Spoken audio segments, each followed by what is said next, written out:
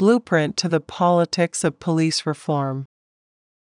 The last few weeks in Canada have been difficult. The events of February 2022 are not substantially different from what happened in Germany in the 1930s. Civil rights have been eliminated for a small group of people we are told not to tolerate. The existence of rogue truckers is an existential threat to liberalism. All law is legal, but not all law is moral. Where this means for the Canadian police is not clear. On one hand, the police are sworn to uphold the law. On the other hand, no pledge can absolve us from our moral duty. We must put what is moral before the orders of men. Most people understand that men have a duty to country, a duty to God, and a duty to his fellow man. It is also true that we have a duty to uphold oaths. All these things are true. These various duties can conflict or appear to. Our moral duty is not always clear-cut. The police swear fealty to the law and to the country, not to their conscience. It is impossible to have a police force that owes allegiance to his conscience. We may pay lip service to the idea that all persons must disobey the unjust law, but ultimately it is the police who are charged with enforcing the law and the courts with determining the moral validity of the law. It is not possible for the police to be a deterrent to rebellion if the police judge each order by his own moral standards. A policeman who thinks as a libertarian might view anti-drug laws as immoral. At what point does his sense of justice require him to execute criminals that might otherwise go free? What do we do with policemen who think it wrong for known criminals to escape the court? To ask obedience of the police is not reasonable. We demand scientists, factory workers, and bureaucrats follow the orders they are given. What would the nation do if our ambassadors always followed their conscience? The police must follow legitimate orders even if this conflicts with their morality, or be disciplined. If there is to be the possibility of a moral refusal, the refusal cannot rest with individual officers, regardless how reasonable it may seem to claim otherwise. A policeman is not a free moral agent, his oath precludes him from taking that position. The question is if it is moral to make an oath and break it, or even to not follow orders because one's fallible sense of moral justice is offended. Is there no moral virtue in following orders and fulfilling one's duty? Ultimately, we may all be responsible for our moral decisions, but the nation cannot put national security or the protection of our civil rights on such a fragile basis. Who or what do the police and military protect? There is a serious and unfortunate belief that the people are the nation. How many of us link our nationality and race with our personhood? Is there a thing called a nation, or is it an abstraction with no physical correlate? People deny God because they cannot see Him. Show me this thing you call a nation. We think of the police as existing to serve and protect.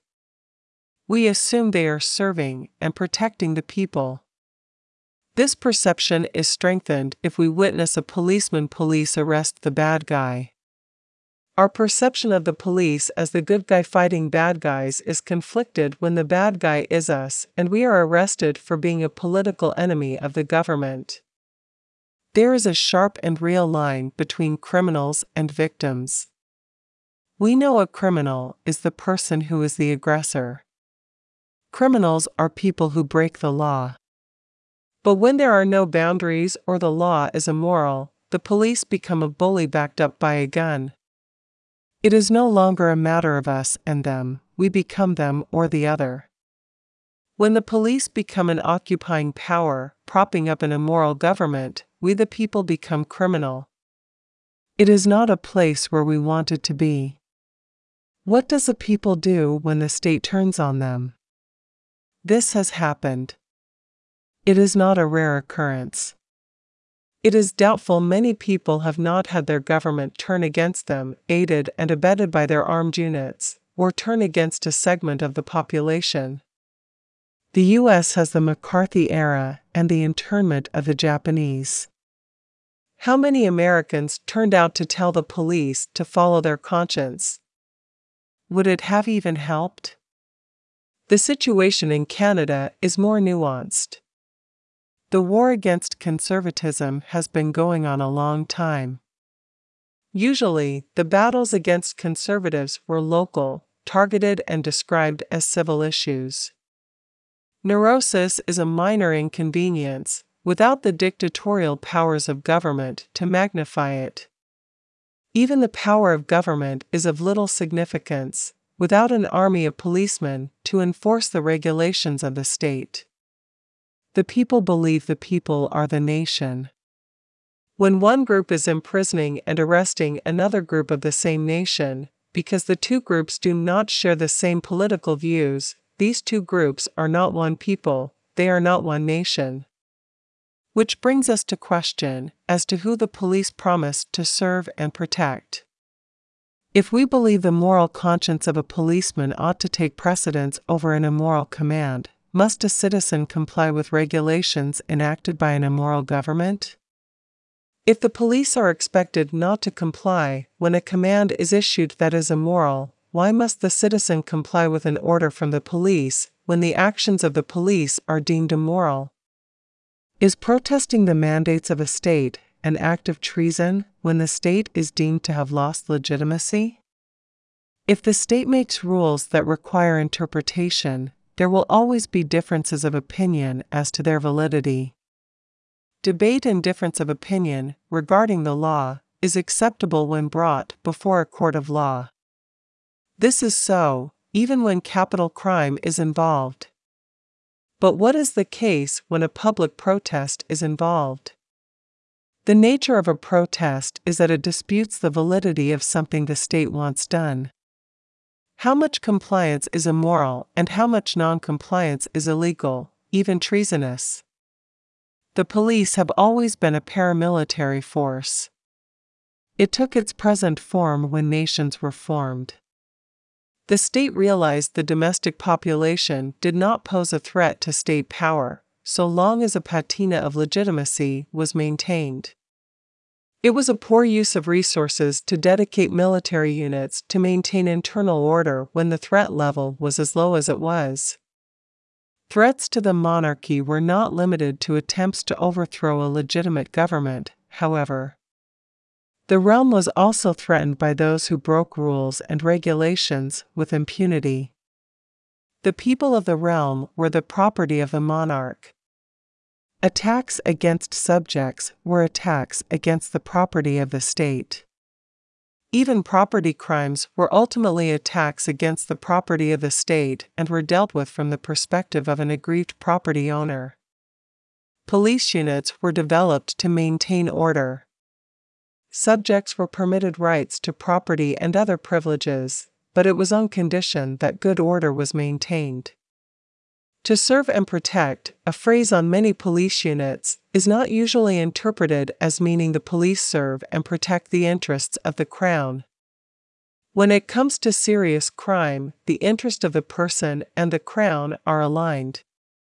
Unfortunately, unless the real property of the crown is threatened, the state has no interest in expanding the cost of policing beyond the level needed to ensure order is maintained. We cannot ignore the problem of cost when discussing policing.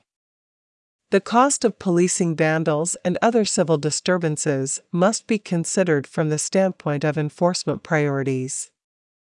Conventional policing is impotent when faced with juveniles committing nuisance crimes, or when dealing with property crimes under a particular price point threshold.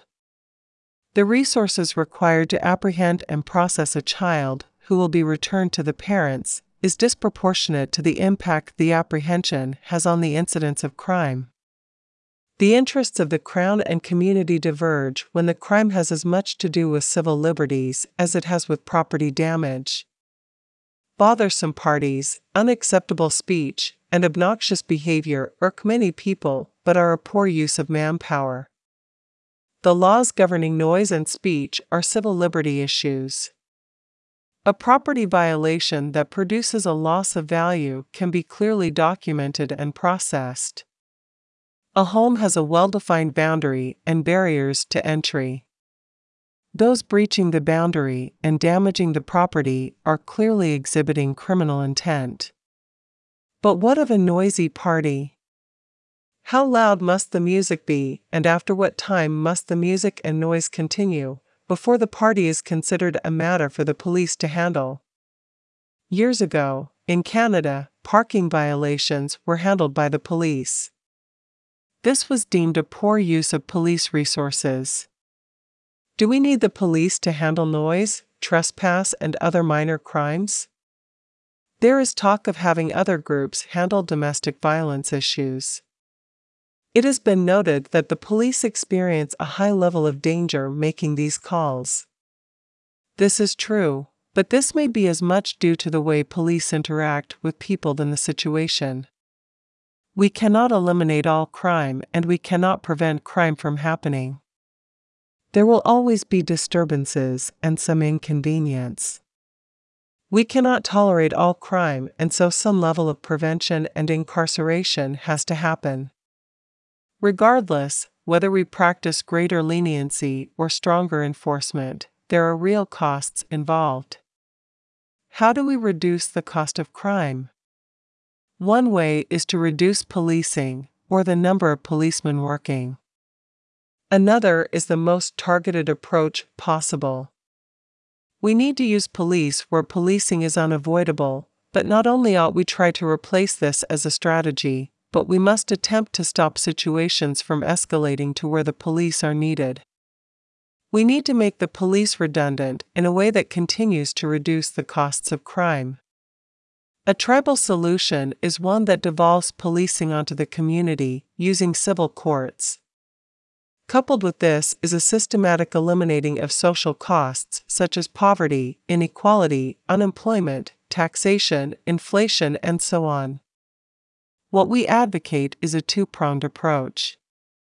Civil courts reduce the triggers for crime and social dissolution, whilst targeting the precursors to crime ever more intelligently. The objective is to approach a point where the first foray into criminal activity is caught and dealt with. Civil courts is a proactive approach to crime that seeks to deal with crime at the moment of conception.